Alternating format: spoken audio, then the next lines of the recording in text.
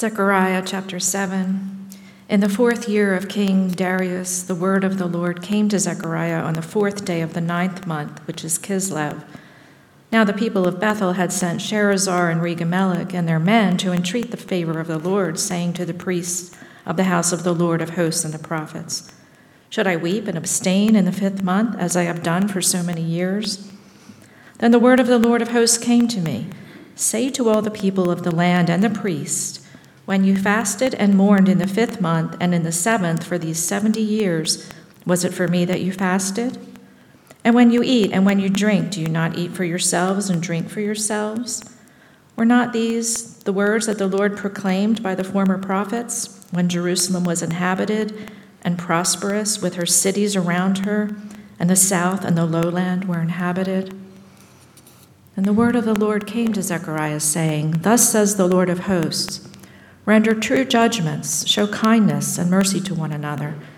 Do not oppress the widow, the fatherless, the sojourner, or the poor, and let none of you devise evil against another in your heart." But they refused to pay attention and turned a stubborn shoulder and stopped their ears that they might not hear. They made their hearts diamond hard, lest they should hear the law and the words that the Lord of hosts had sent by his Spirit through the former prophets.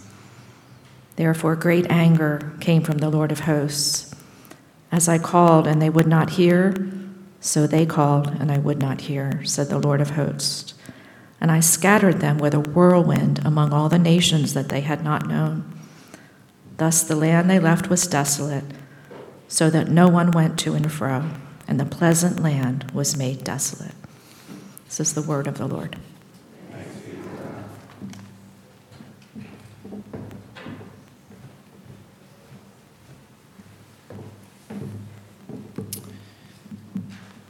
Thank you, Lorraine. Boys and girls can head out to Story Keepers or to nursery. Don't rush.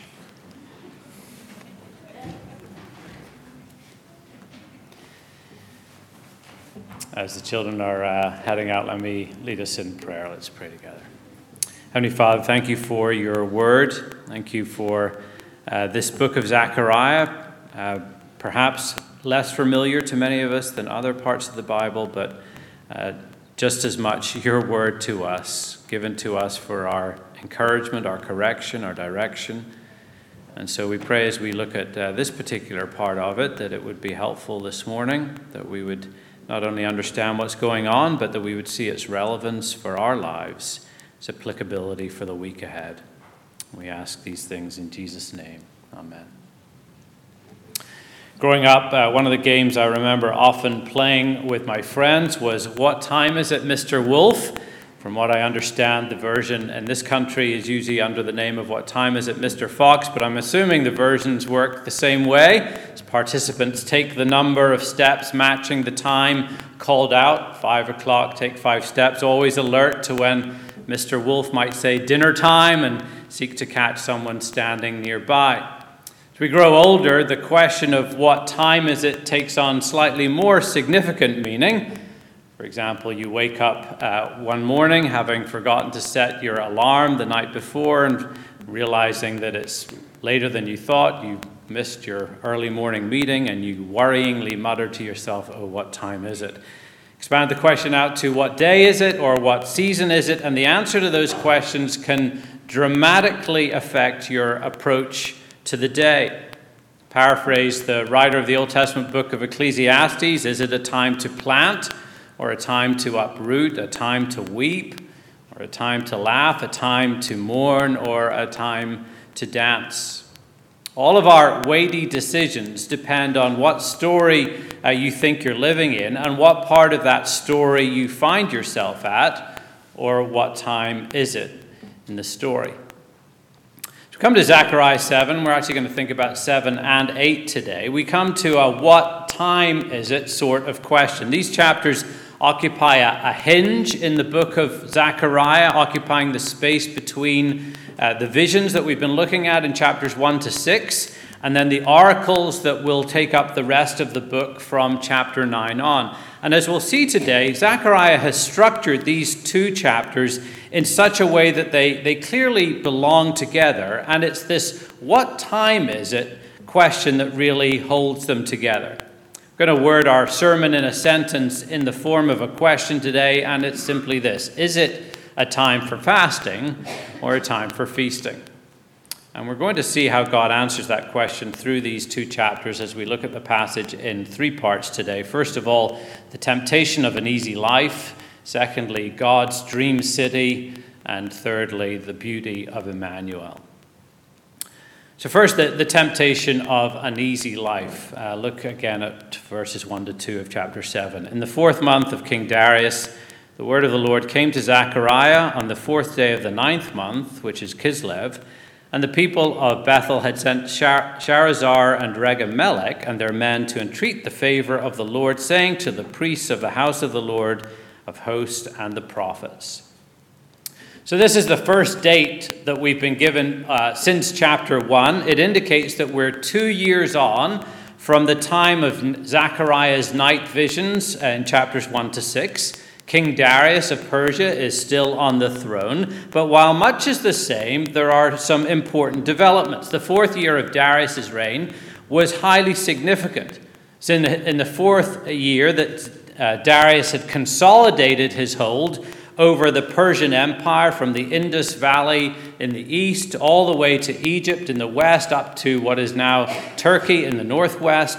And in the process, the king had organized the entire empire into these 20 provinces or satrapies, giving to each a high degree of local authority, which allowed each of the provinces, including Judah, to resume ancient traditions as were permitted by the local authorities. And all of that had improved life for those living in Jerusalem. But more important than that, the 4th year of Darius' reign was significant because by then the rebuilding of the temple was almost complete. The fact that these visitors from Bethel had come to the priests of the house of the Lord of hosts is an indication that the temple was essentially functioning. There were still some odd jobs to be completed, some finishing touches around the trim and so on. But one of the ways that Darius had worked out how to ingratiate himself to the people in these provinces actually was by instituting the world's largest real estate bailout program of his day.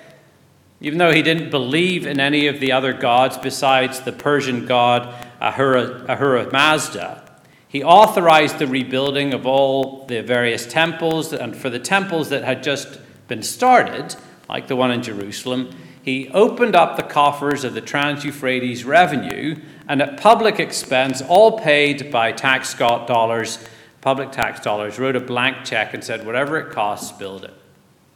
And that essentially meant that the temple in Jerusalem could get rebuilt, which was good news for the people, that the temple was almost completed.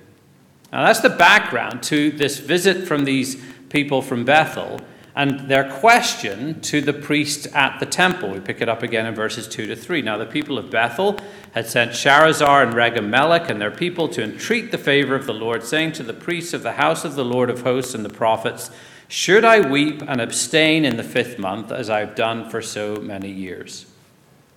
Turns out, as we're then told in chapter 8, that the Israelites had instituted 4 fasts during the exile that they were still observing. One in the 4th month, one in the 5th, one in the 7th, one in the 10th. And all 4 of these fasts commemorated particular landmark events that had happened as part of the destruction of the temple and of Jerusalem. And here in verse 3, just the fast of the 5th month is mentioned. It was in the 5th month, that about 70 years earlier, that the city itself had been destroyed, as well as the temple. And so here are these visitors from Bethel coming to the priests with a question about this fast in the 5th month. And their question essentially is this: now that the temple's up and running, can't we just drop one of these annoying fasts?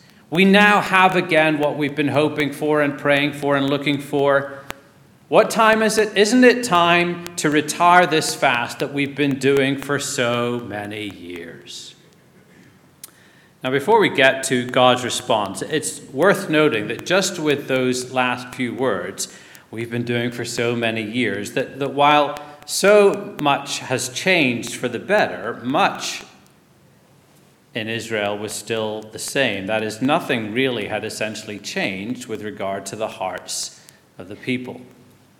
Apathy appears to be the order of the day. After the exile, the general issues, we've said before, seem to be a lack of enthusiasm and passion. All these fasts were just apparently becoming a bit of a drag. People were on the hunt for an easier life, which is something that hasn't really changed over 2,500 years, and that's not always a bad thing. One benefit that many people, many of you, have found through the last 2 years is that working from home is possible, and indeed, in many ways, it makes for an easier life. No commute, other things are made easier, but with societal changes and benefits also come dangers. The constant search for an easier life can make us become much more self-absorbed and self-centered. We start to think in terms of just me, and I deserve some me time, and so on. We'll more easily give in to the temptation to watch a church service from our sofa, in our pajamas, with our breakfast, than actually just come here, because it's easier. We can be drawn to the easier life just like these visitors to Bethel can.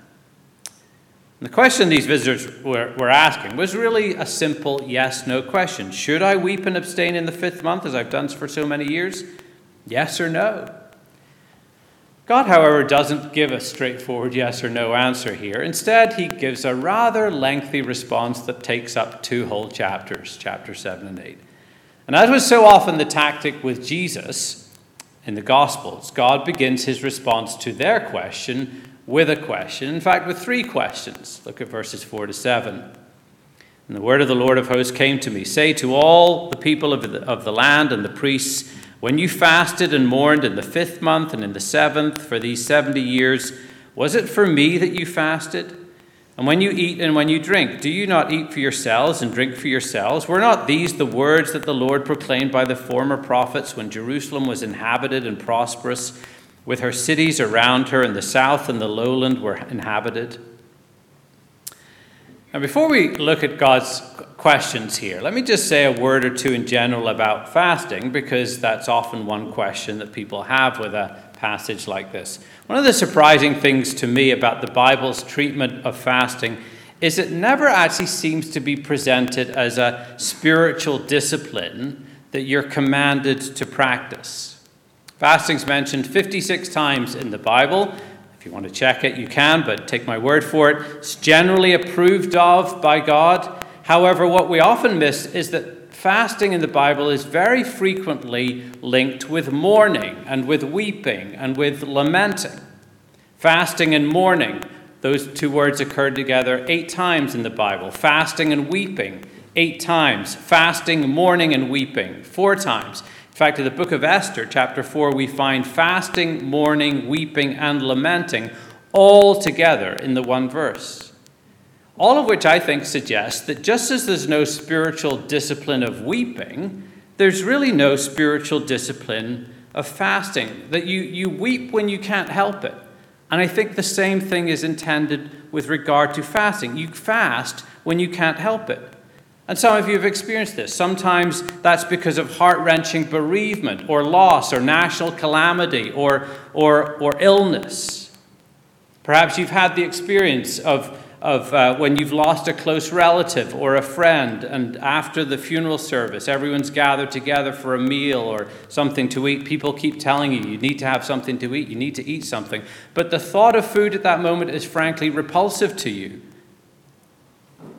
And so we fast in reaction to these hardships, these bereavements. But in the Bible, fasting also comes as a consequence of our deep grieving over our sin. It comes as a result of when we feel bereft of God, this overwhelming sense of our need for God, such that your hunger and thirst for him is so strong that it replaces for a period of time your physical appetite for food. That your longing for God at those times is so powerful that you are moved to weep and to lament and to mourn and to fast. Well, The question here from the visitors in Bethel has to do with fasting. In response to their question, God asks them 3 questions, and the first of them has to do with the motivation for their fasting. When you fasted and mourned in the 5th month and in the 7th for these 70 years, was it for me that you fasted? In other words, were you doing this for me or were you doing it for yourself? 19th century London preacher Charles Spurgeon once told the story of a farmer who loved the king. The farmer grew a huge carrot, and as a sign of devotion to the king, he gave it to him and he said, "My liege, this is the greatest thing I've ever grown or will ever grow. I'd like to give it to you as a token of my esteem." As he walked away, the king said, "Wait, what delight and joy you have given to me. I would like to give to you a double portion of your land. Your farm will double in size." And the man went home rejoicing. Well, a local nobleman heard about this, and he raised horses. And he thought, if the king will give that kind of land for a carrot, what kind of land will he give for a horse? So the nobleman comes and brings to the king his horse. He says to the king, "My liege, this is the best horse I have ever reared. Please receive it as a token of my esteem." And the king looked at him and discerned his heart, and he said, "You disgust me." The nobleman said, "What? This is a lot better than a carrot." And the king said, "No, it isn't. The farmer gave me the carrot. You gave yourself the horse." One of the most searching questions we can ask ourselves is, am I doing this for God or am I doing it for myself? It's not an easy question to answer. One of the ways I've found that helps me answer that question in my own life is through what the late writer Dallas Willard called the discipline of secrecy. Let's say you've done something positive. It could be a large donation to a ministry or to a charity. It could be that you've set up a room for an event here at church or elsewhere. It could be that you've just this past week been helping people quietly behind the scenes, people in need. So here's the challenge. Can you manage to keep that information to yourself, or do you feel the compulsion to just kind of innocently drop it into the conversation at some later point so that others find out that you did it? It's actually harder to do than you think. In other words, were you doing this for yourself or were you doing it for God? For these visitors from Bethel, the implication of God's question to them was clear, that their fasting had really been more about themselves than God. They'd fasted initially out of grief due to the destruction of the temple, but now that the temple was operational again, they figured that fasting was just a waste of time. However, God wanted them to see that the destruction of the temple was really just a symptom of the deeper problem. The deeper problem, the real problem, was their sin and the impact of that sin on their relationship with God. And that was unfinished business. That still needed to be dealt with, which still therefore warranted grieving, lamenting, fasting. Well, the Lord then follows up with 2 other questions. The second expands the inquiry into their motivation of their hearts, not just when they're fasting, but when they're feasting. And then in his third question, God essentially says, haven't we been around this block before? Didn't my former prophets address this subject before I sent you into exile? The answer to that question was yes. For example, perhaps the most famous passage amongst the prophets, Isaiah 58. Prophet Isaiah quotes the people asking this question of God: "Why have we fasted and you see it not? Why have we humbled ourselves and you take no knowledge of it?" And here's God's response: "Behold, in the day of your fast, you seek your own pleasure and oppress all your workers. Behold, you fast only to quarrel and to fight and to hit with a wicked fist. Fasting like yours this day will not make your voice to be heard on high. Is not this the fast that I choose, to loose the bonds of wickedness, to undo the straps of the yoke, to let the oppressed go free, and to break every yoke? Is it not to share your bread with the hungry and bring the homeless poor into your house, when you see the naked to cover him and not to hide yourself from your own flesh?" The answer to God's rhetorical question here in Zechariah 7 is yes, the former prophets have indeed addressed this, but apparently the people need to hear it again. And so Zechariah repeats Isaiah's message just with Essentially different words, verses 8 to 10. The word of the Lord came to Zechariah, saying, "Thus says the Lord of hosts, render true judgments," or true justice, "show kindness and mercy to one another. Do not oppress the widow, the fatherless, the sojourner, or the poor, and let none of you devise evil against another in your heart." On Wednesday at the Theology on Tap men's group, we continued our discussion of Adam Ramsey's excellent book, Truth on Fire. Some of you who picked that up as last month's Book of the Month have told me you've been enjoying reading it. And the chapter we discussed this past week was entitled, "God is Just, the Experience of Prophetic Advocacy." And in the chapter, Ramsey highlights the significant number of times the Bible references the justice of God, that God is a God of justice, and how we, therefore, as God's people, makes sense, should be advocates of justice too. He actually quotes these verses from Zechariah 7 as evidence of that. One of the challenges I think we face with regard to this is that, like with some other terms that are found in the Bible, the word justice has been hijacked in a sense that parts of the wider society have taken it, and it's consequently become a bit of a loaded term for some of us, especially if, as in our prayer of confession today, the word social is put before it. We immediately become guarded when it's mentioned. And that's not a good thing. In the film Rattle and Hum, Bono of the band U2 introduces the song Helter Skelter with these words. He says, "Charles Manson stole this song from the Beatles. We're stealing it back." Well, we need to steal back, or better, take up rightful ownership again of biblical words, biblical concepts like justice. Adam Ramsey in his chapter defines justice simply as restoring right to the places where wrong is triumphing. And there are a lot of those places still in our world.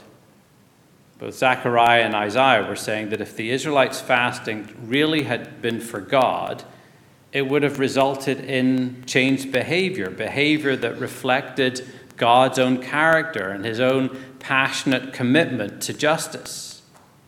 And specifically, Zechariah says it would result in you showing kindness and mercy to one another, and not oppressing, but being advocates for the widow and the fatherless, for the sojourner, i.e. the immigrant or the refugee, for the poor, and never devising evil against another in your heart.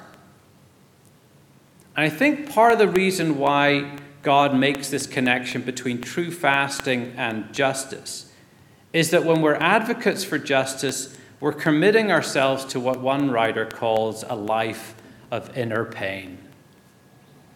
Being an advocate for justice requires us to grieve not only over our own sin, but also the sin of a broken world. It calls us to listen to other people's stories, to empathize with other people's stories, and not to just shut ourselves off from these realities. It calls on us to lament the greed and the malice and the violence and the deceit that mark our world, and the abuse and the ignorance and the poverty and death that these vices breed. God reminds us here through Zechariah that one of the clearest signs that what we do is for God and not for ourselves is how committed we are to ways of justice. At the end of the chapter, he says that it was the people's refusal to listen to God on these matters, their diamond-hard hearts towards the word of God sent by the Spirit, that caused God to send them into exile. God forbid that our attitude to God's word and Spirit on this matter or any matters would ever be described this way. May we not give in to the temptation of an easy life.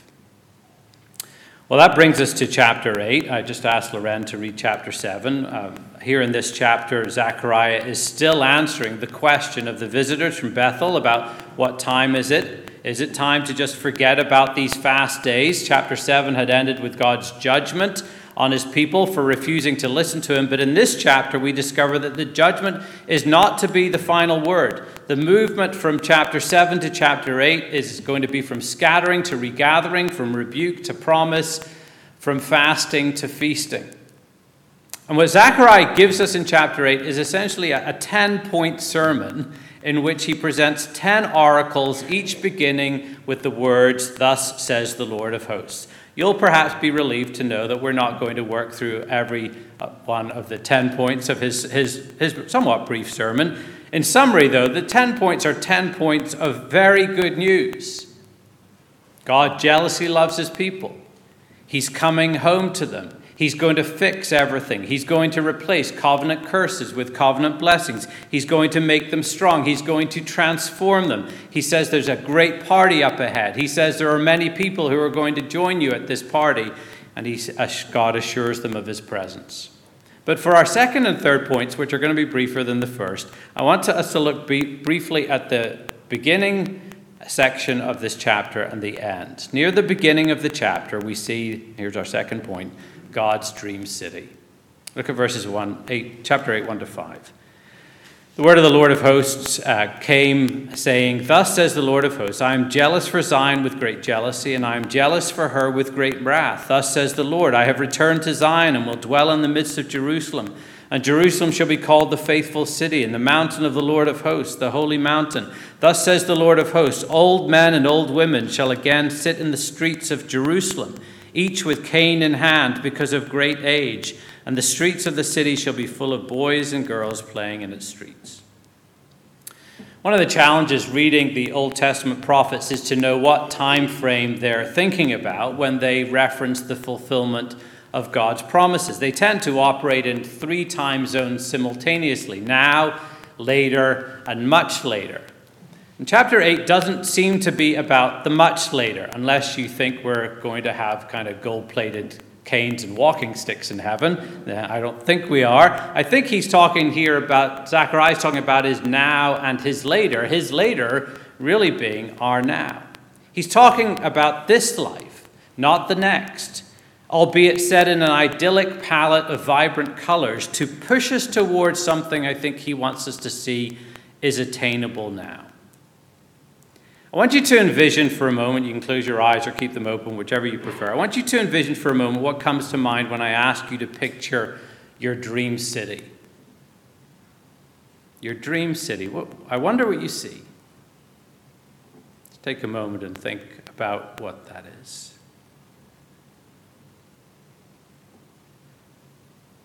For some of us, I'm guessing there are lots of parks there, great coffee houses, art galleries, libraries, theaters, walkable spaces, a wide variety of great shops. Zechariah tells us that when God closes his eyes and imagines his dream city or town, it's full of old men and old women, full of boys and girls playing. Just think about the significance of that in Zechariah's day for a moment. When disaster hits a city, it's always the old people and the children who are the most vulnerable. In Israel's exile, they were the ones who suffered most. They were the ones who now were most noticeable by their absence. The Jerusalem of Zechariah's day would have been pretty much depleted in terms of children and females. In the ancient world in general, particularly in the Persian Empire, a culture built on conquest. Women, children, old folks, they were all pretty much optional. What counted were those of the warrior class, those who could help advance the cause, carry the weight of military conquest. If there were children, they certainly weren't there playing. They had been forced into child labor. But in God's dream city, there are children playing, and there are women. And specifically, we're told, there are old women along with old men. And these elderly residents haven't just been put out to pasture.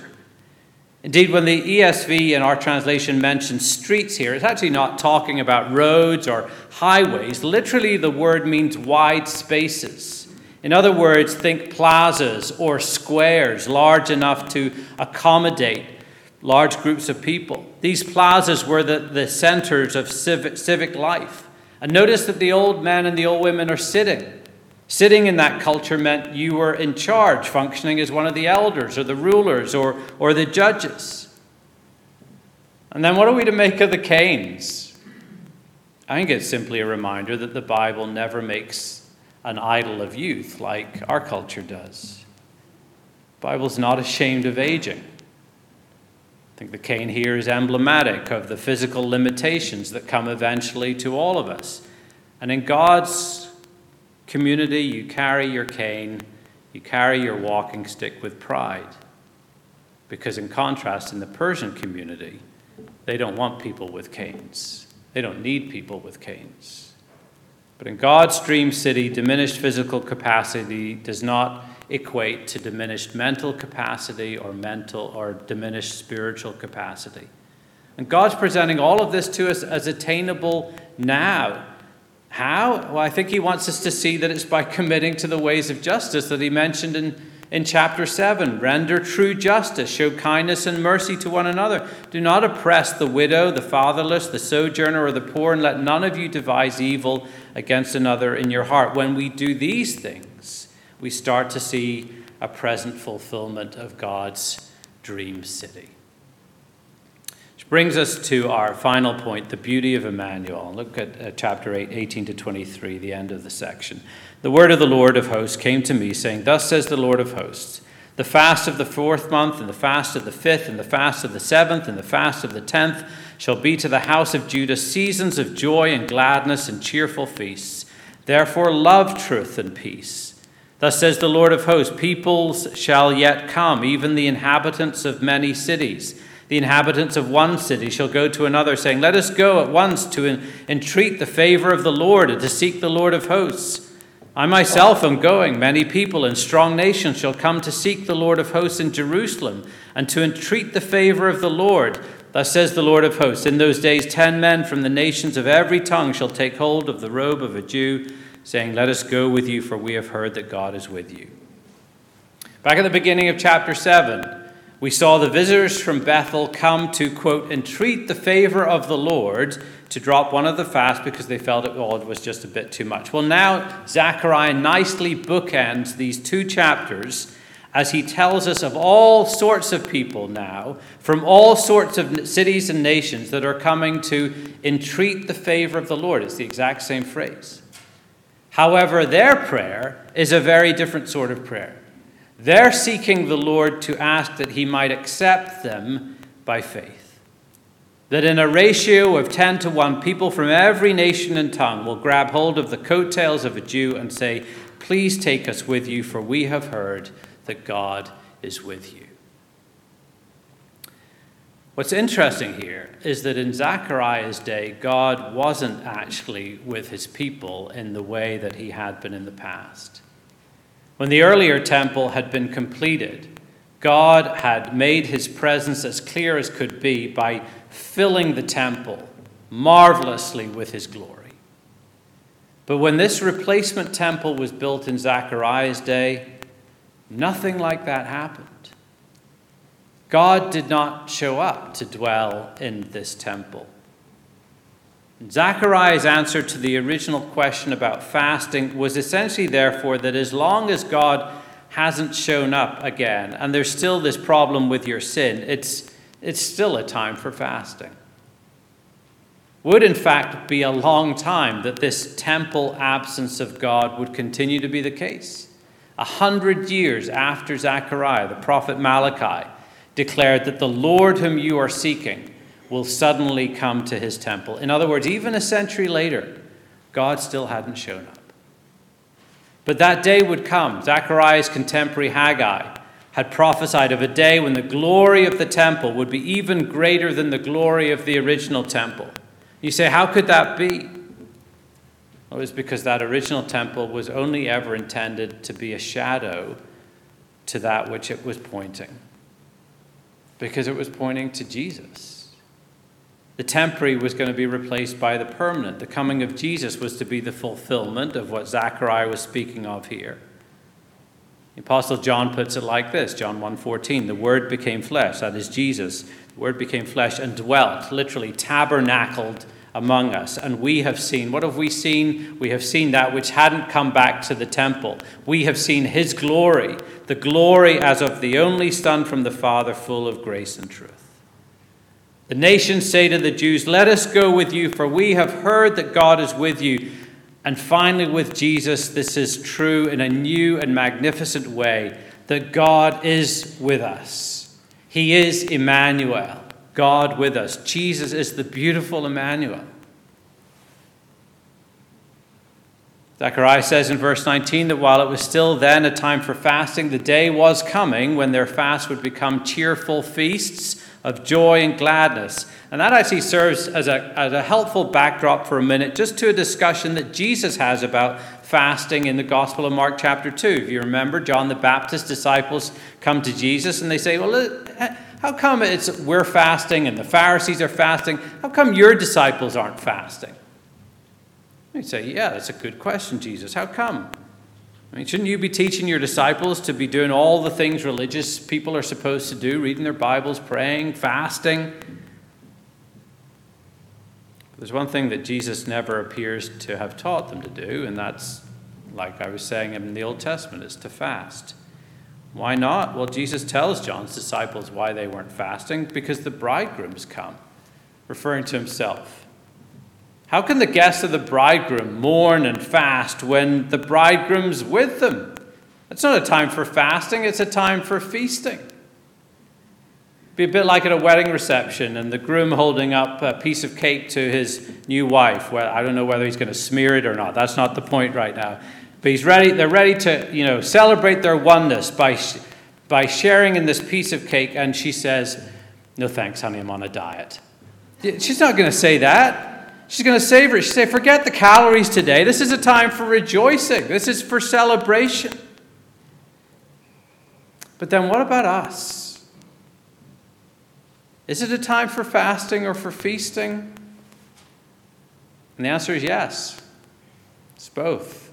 2 Corinthians 6, the Apostle Paul expresses well how we're in this kind of strange, ambivalent period right now. He says, we're sorrowful, but we're always rejoicing.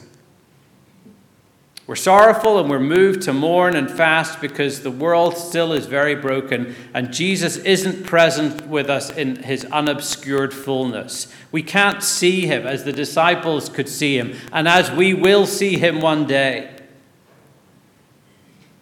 But we are joyful and we have abundant reason to feast because through his Spirit he has promised that he's here.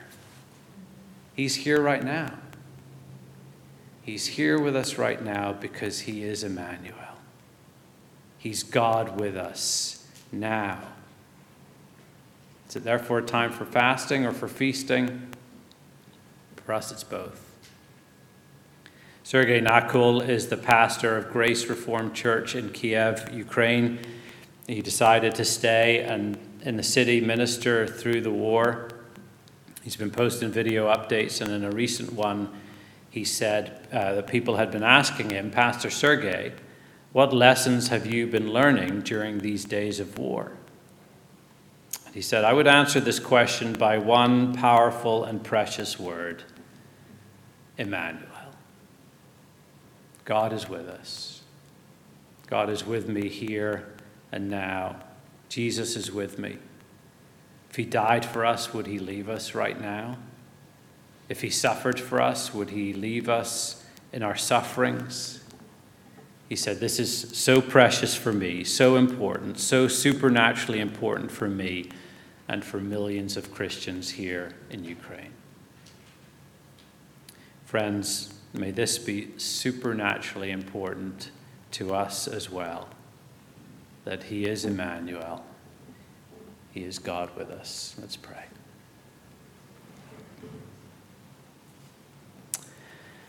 Gracious Heavenly Father, we thank you for the way that your word challenges us. You do not invite us to the easy life. You have called us to feel the pain of this world, to not just wrap ourselves up in our own little worlds, but to seek